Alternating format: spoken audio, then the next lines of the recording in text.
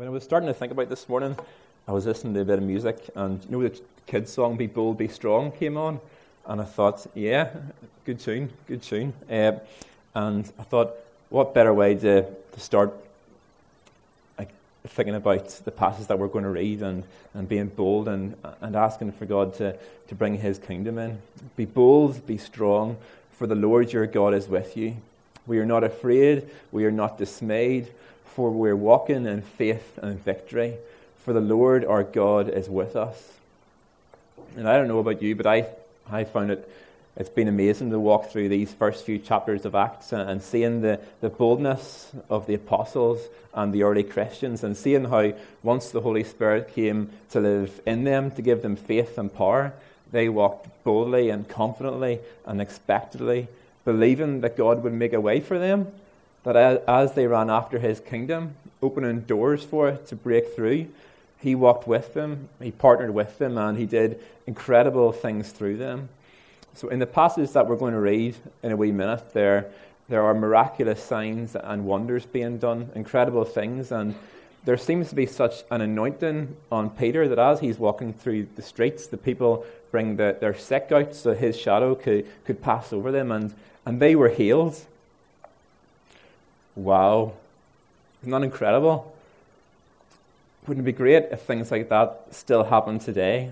And wouldn't it be great if whenever we prayed, people were healed, or people's hearts softened to God, or money would appear in their bank accounts, or marriages were restored, or brokenness was replaced with wholeness, or fear was replaced with boldness and confidence? Well, we believe that those things can happen, and that they do happen. God wants us to use us to do them. And whenever we think about that, it can seem scary or intimidating, or maybe we think, goodness, I don't know where to start. I don't know the first place to start. As I was thinking about this morning, I was thinking about Narnia, C.S. Lewis's Narnia, and how in the book The Lion, the Witch and the Wardrobe, the children stepped through the wardrobe and found themselves in this wondrous world where the king lived. They stepped through from our world into His kingdom. And we talk a lot about the inbreaking of God's kingdom, about He's bringing His rule and His reign to our country and our communities and our lives and the lives of people around us. But the thing about it is that it's His kingdom and it's His work. In Narnia, the king Aslan, he's a lion. And the Bible describes our king as a lion as well. And as we partner with him, all we're really doing is opening the door of the wardrobe and allowing Him to step through. Whenever we're partnering with God, He sometimes asks us to do things that stretch us or make us uncomfortable and that take courage. And that's okay, because He'll give us the courage we need. But all that we're doing is opening the door of the wardrobe for Him to step through. It's His work.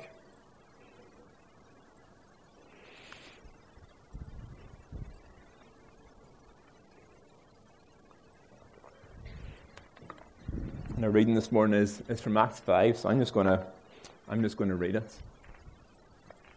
The apostles performed many signs and wonders among the people, and all the believers used to meet together in Solomon's colonnade. No one else dared join them, even though they were highly regarded by the people.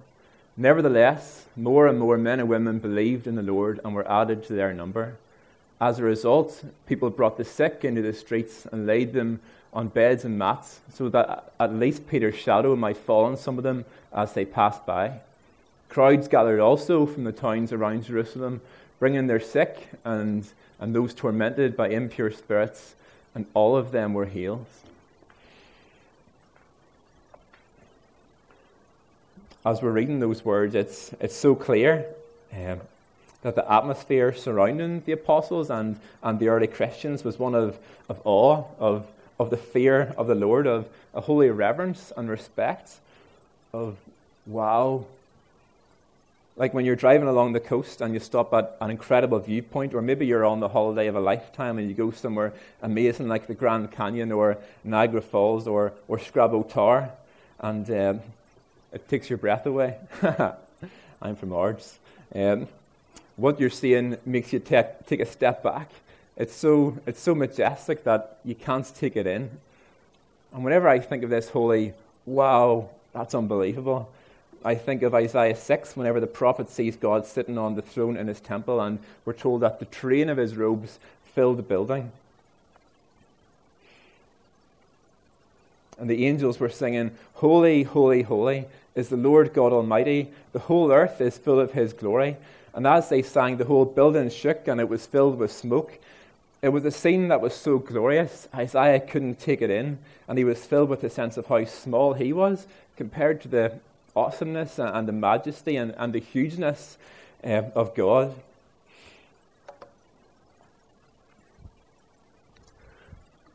There's a scary fellow. Does anyone recognize him? Keith? Yeah, he's a scary guy. A demon headmaster.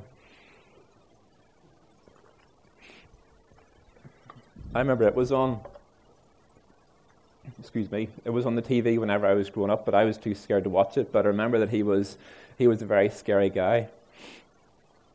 And whenever I think of people who make me feel small, I think of my headmaster in primary school, and I know that this isn't what he looked like, and that he wasn't really that scary. But that's how I remember him. When I think of my headmaster, I kind of think of the demon headmaster.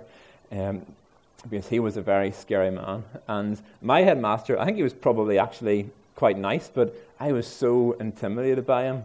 Anytime he spoke in assembly or walked past me in the corridor, I remember feeling myself shrinking into the ground. He made me feel so small, although I think he was actually quite nice. But it's right that whenever we experience God and see him do incredible, amazing things, that we should be filled with awe, and that we should be filled with wonder, that we should go, wow. And in a way, it's right that we should feel small, but not in the same way that my headmaster made me feel small, despite the hugeness and the amazingness and the majesty of God, despite the fact that he's the one who created everything that we see, that he's been around since before the beginning of time, and that he's the most powerful, incredible being in the whole universe. He's also the most loving, compassionate, sacrificial being in the whole universe. And he stepped out of heaven onto earth, the architect stepping inside the plan.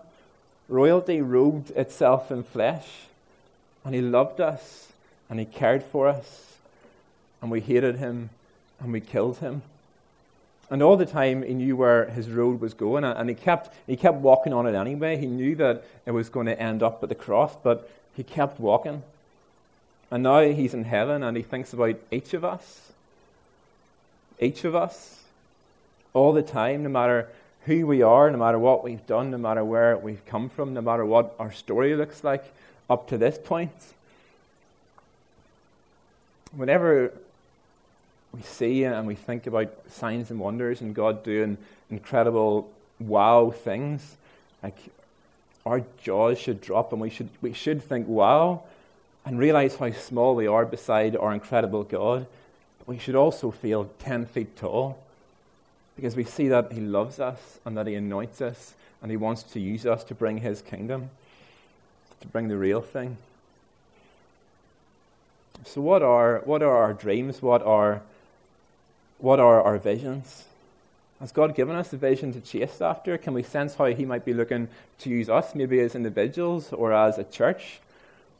Like this city being changed, or a friend giving their life to Jesus, or our children simply growing up in his image. Or it might be the seed of an idea that you've never even spoken about to anyone else. And we might think, oh, I don't know where to start. How am I ever going to do that? But all we have to do is be obedient and trust him. Because all we're doing is opening the door and letting him step into the room to do his work. There's no minimum criteria that we have to meet for God to use us. And it doesn't have to be through healings or miracles, although he's certainly going to do those things, and that's amazing and incredible and exciting. But it could just look like quiet prayers between you and God, or an encouraging text, or being hospitable and opening up your home and asking somebody around for dinner. Between 1949 and 1953, there was a revival in the Outer Hebrides where the majority of the population gave their lives to Jesus. And I read about it in a book called Dirty Glory by a man called Pete Greig, and he tells the story better than I do, so I'm just going to read it. It's about a page or two long, so stay with me.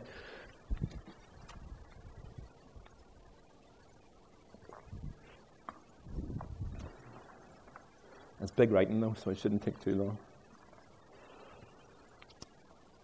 The Hebridean revival began in the tiny village of Barvas on the Isle of Lewis, where two elderly sisters, Christine and Peggy Smith, were sitting by their peat fire, lost in prayer.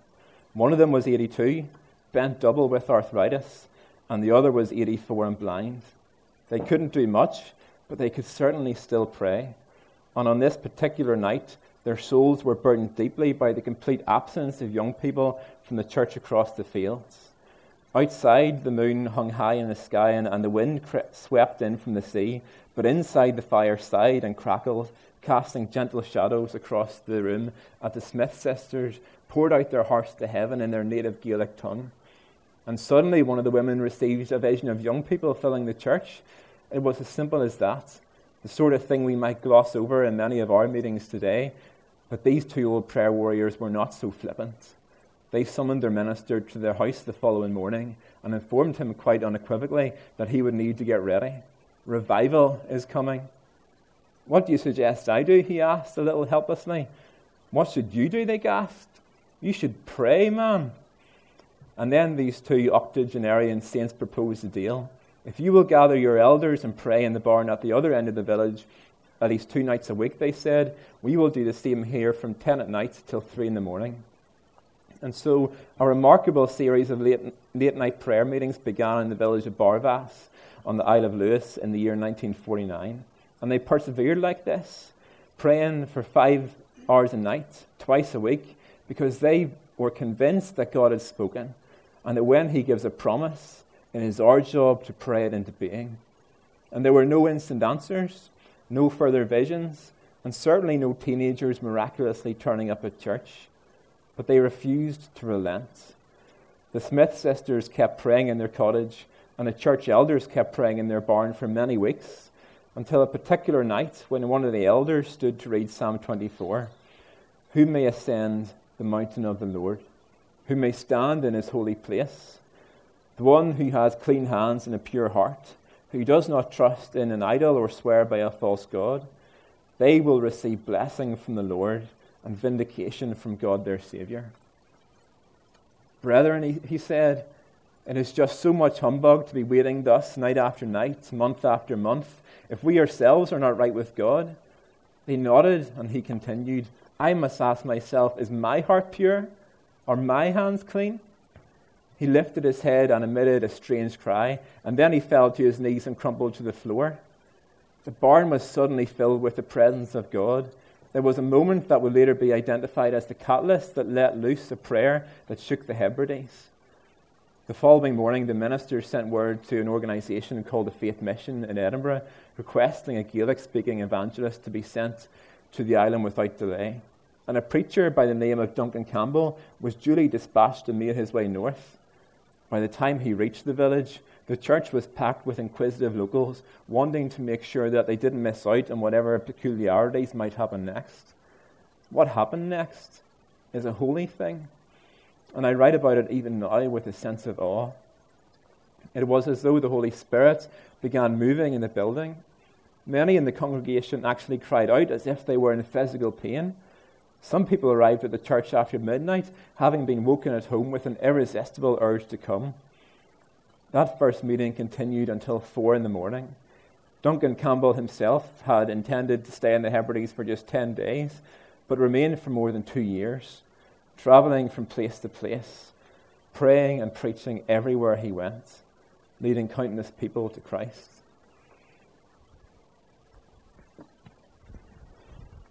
I don't know what you think whenever you hear those words, but I think, wow, that's incredible. What a thing to have been part of. And the thing that strikes me is that if it wasn't for those sisters, being hungry enough to pray, nothing might have happened.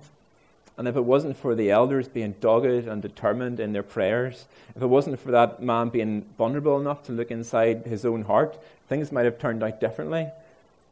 But those people committed their eyes and committed themselves and set their eyes on the kingdom, and they opened the door, and the king came in. So let us ask, do we want to see it? The kingdom of God breaking into the lives of our families, our friends, our workplaces, breaking into our relationships at the school gates. Let's allow ourselves to become hungry, to worship God, to say that holy, wow, feeling small but 10 feet tall at the same time. Come, Holy Spirit, have your way.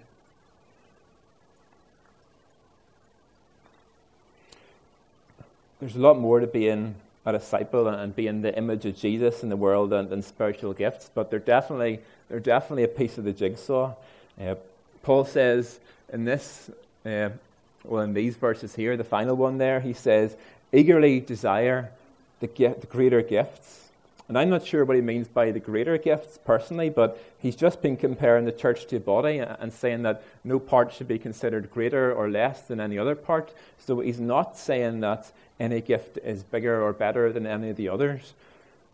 But what he is saying, definitely, is that we should eagerly desire the gifts of the Holy Spirit. And he doesn't just say desire the gifts of the Holy Spirit, he says eagerly desire the gifts. So I wonder, does that describe me? Does that describe us? Are we knocking down God's door? Give me the gifts, please. The purposes of the gifts are to build up the body, to serve those around us, to glorify God, and to act as signs which point people to Him. And there's loads of them. There's prophecy, serving, teaching, encouraging, giving, leadership, mercy, wisdom, knowledge, faith, healing, miracles, speaking in tongues, interpreting tongues, discernment. And some of those, by their nature, will draw more attention than others. But they're all equally valid, and they all have a key role to play. So again, are we knocking on God's door? Are we asking Him to equip us with the gifts? Jesus said in Luke 11, which of your fathers, if your son asks for a fish, will give him a snake instead? Or if he asks for an egg, will give him a scorpion? If you then, though you are evil, know how to give good gifts to your children, how much more will your Father in heaven give the Holy Spirit to those who ask Him? God wants to give us the gifts, to equip us, to join Him in His work, to help us open the door, to let Him come in. So we should continually ask for the miraculous, for the power gifts like prophecy or miracles or healing, because we know the incredible, amazing things that God can do through them. But we should also not forget the gifts which might not get as much attention. Like we need people who can be merciful, who have wisdom, who are encouragers, who have knowledge, who have faith, who can discern. Every part of the body has a role to play.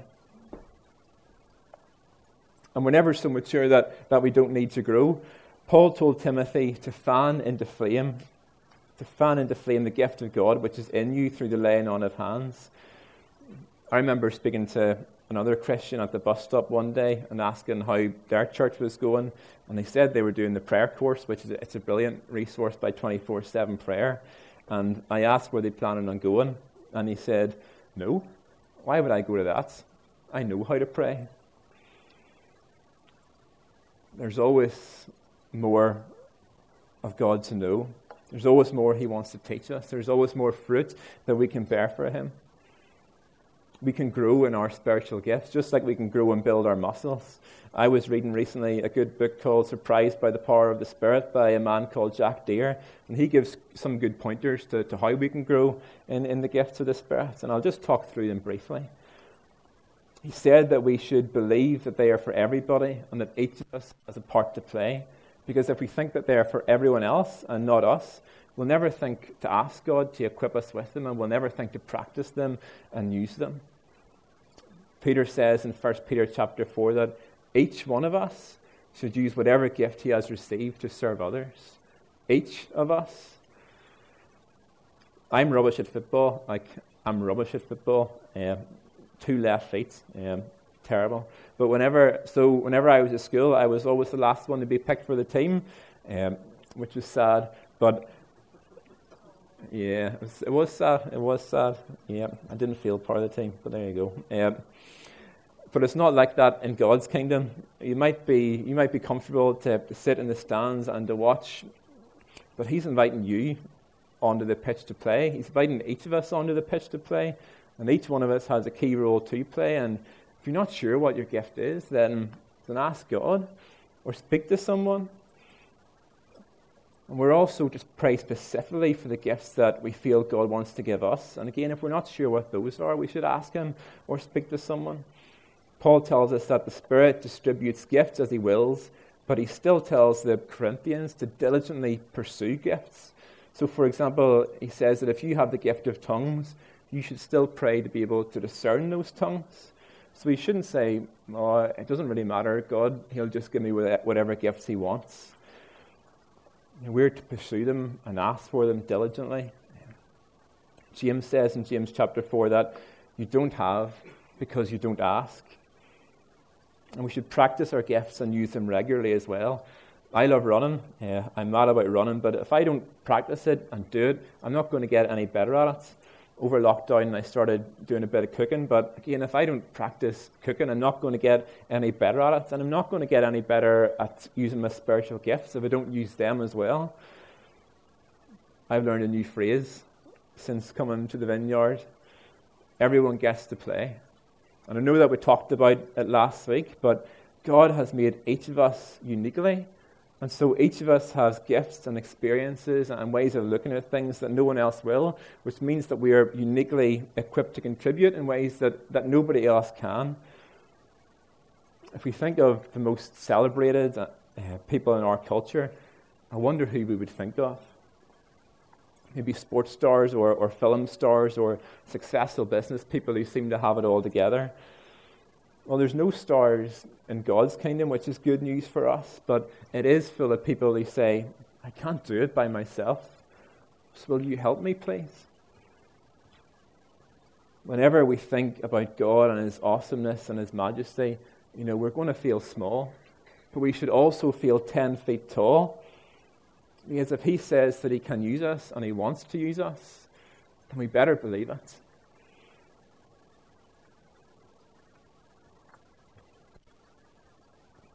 As we partner with Jesus in bringing His kingdom, He wants to use us. He wants us to pursue spiritual gifts, but He wants us to do it for the right reasons as well. And in Acts 19, we've spoken about this a few times the last few weeks. We read about the sons of Sceva who tried using Jesus' name to cast out demons.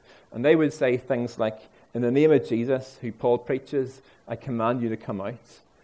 And one day an evil spirit answered them, Jesus I know, and I know about Paul, but who are you?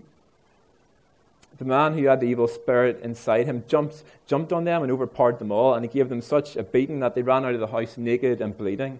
And Ben pointed out a few weeks ago that this happened because they were relying on a formula instead of the name of Jesus. They thought that casting out demons was some kind of magic trick, but the real issue actually was their heart, using His name for their own fame and their own glory instead of God's. Whenever we talk about signs and wonders and miracles and spiritual gifts, we need to always remember what they're for, their purpose, glorifying Jesus and pointing to Him. And it's easy to look at people who are really gifted or experienced and maybe to put them on pedestals and hold them at a level that's higher than healthy. And don't get me wrong, there's nothing wrong with having role models, and it's important that we have role models, but the only name that matters is the name of Jesus. And in a world that pushes the need to be discovered, to make it to the top, to stand out from the crowd and to be the hero, it's easy to find ourselves walking off the track. But if it becomes about anything or anyone other than the name of Jesus, then we've got an idol, and we need to come back to Him. We said that we should eagerly pursue the gifts of the Spirit, but we should also regularly ask what it is that we're really hungry for, what it is that we're actually chasing after. Is it His kingdom? Is it His glory? Or is it something else? Because whatever we desire most is the thing that we're going to orient our lives towards and chase after. And if that isn't Jesus, then we're going to be drinking from empty wells, which are going to leave us thirsty, or we're going to be chasing after empty promises, which are going to leave us brokenhearted.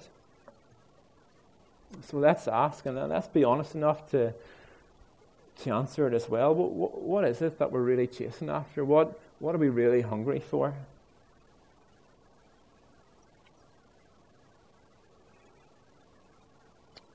For me, the most interesting and probably the coolest part of this passage is whenever the people bring their sick out onto the streets, and they were touched by Peter's shadow, and when that happened, they were healed and made whole. And like we just said, it's easy to put people on pedestals, but Peter was just a person like us. He was flawed. When Jesus, earlier in the Gospels, when Jesus said that he had to die and go to the cross, Peter said that it shouldn't happen, and Jesus said, "Get behind me, Satan." Not Peter's finest moments. And whenever Jesus was being arrested, Peter didn't want it to happen, and he took a sword and he cut off the ear of a temple servant. Again, not his finest moments. And it didn't stop there. Whenever he first went to visit the Christians in the city of Antioch, he would happily sit and eat with the Gentile Christians, but whenever some Jewish Christians turned up, he was afraid that they'd criticize him for sitting and talking with the Gentile Christians, so he stopped. And Paul had to call him out on it and tell him off. Peter didn't have this power because he was perfect or because he was some kind of superhero. And there's no doubt that he had a really amazing and special anointing. But these people weren't healed and made whole because of him, but because of who he carried inside of him. As he walked past, it wasn't only his shadow passing over them, but the Holy Spirit that was living in him and which was working through him. And if we've given ourselves to Jesus, if we're followers of his, then that shadow has reached out and touched us. And he sent his Spirit to live in us, to walk with us, to guide us, to equip us and anoint us. 1 John 15 says that if anyone acknowledges that Jesus is the Son of God, then God lives in him. The same Spirit that we've been reading about lives inside us and wants to move through us. When Peter and his friends, they changed the whole world. They turned it upside down. But whenever I think about, and if I'm honest about it, what makes me different to Peter, the thing that stands out is that he had given up everything to follow Jesus. Jesus had said to him, "Leave your nets and follow me. Leave your livelihood, your home, your family, your reputation, your identity, and follow me." And he did. He died to his own ambitions, and he wasn't perfect. And that's good news for us. But God moved through him in ways that he never could have imagined. And he wants to move through us as well. So we should never rule ourselves out. We should never rule ourselves out no matter what our story is or how we feel about ourselves, because how God feels about us never changes. He loves us and he wants to move through us and to bring his kingdom through us. So we don't have to spectate. Each of us is invited onto the pitch. Everyone gets to play. So we want to see God's kingdom come. We want to chase after the real thing. We want to see people healed and relationships made whole. We want to see lost people welcomed into families. We want to see warm homes. We want to see full tables. We want to see the world around us redeemed. And if we think about it, that's what everyone is working for and chasing after, whether or not they love and follow Jesus. From the doctor or the nurse working to make people healthy, to the teacher sowing into the young people's futures, to all the people doing industrial action at the minute who want fair pay, to people who diligently recycle because they want to look after the beautiful world that they find themselves living in.